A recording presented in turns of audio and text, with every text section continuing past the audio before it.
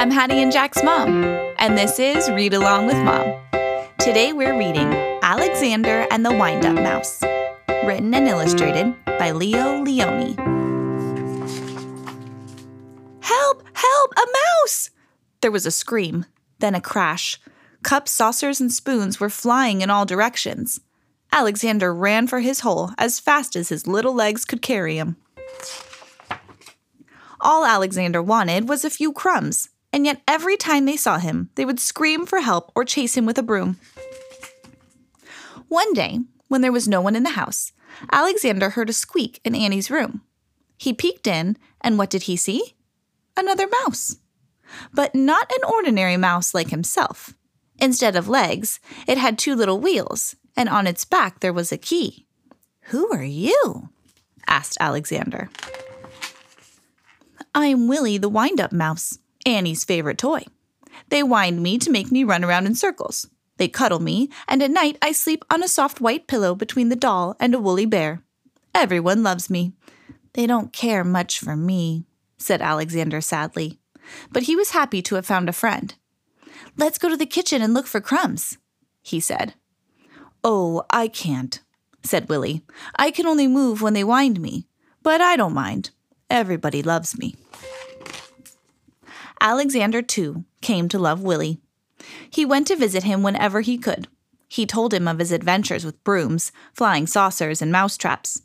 Willie talked about the penguin, the woolly bear, and mostly about Annie. The two friends spent many happy hours together. But when he was alone in the dark of his hideout, Alexander thought of Willie with envy. "Ah," he sighed, "why can't I be a wind-up mouse like Willie and be cuddled and loved?"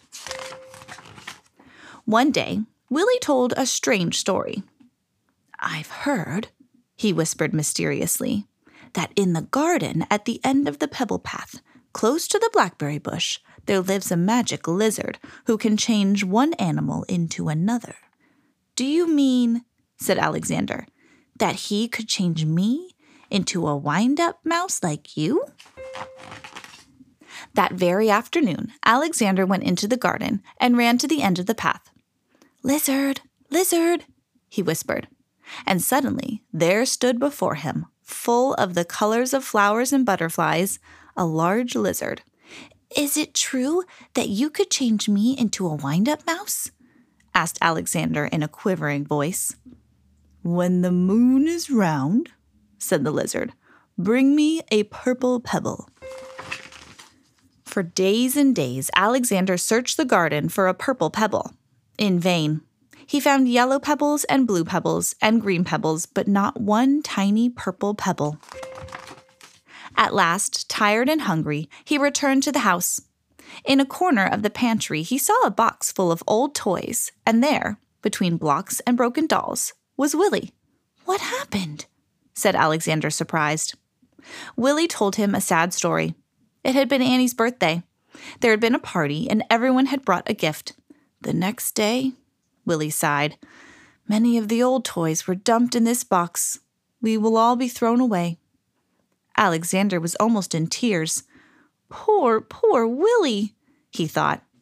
But then, suddenly, something caught his eye. Could it really be? Yes, it was. It was a little purple pebble. All excited, he ran to the garden, the precious pebble tight in his arms. There was a full moon. Out of breath, Alexander stopped near the blackberry bush. "Lizard! Lizard! In the bush!" he called quickly.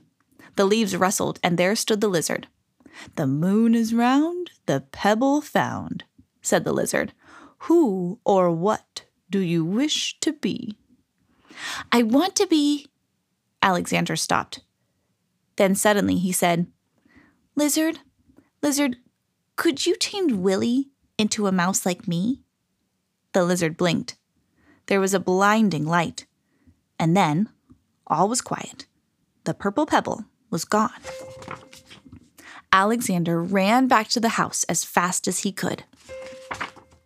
The box was there, but alas, it was empty.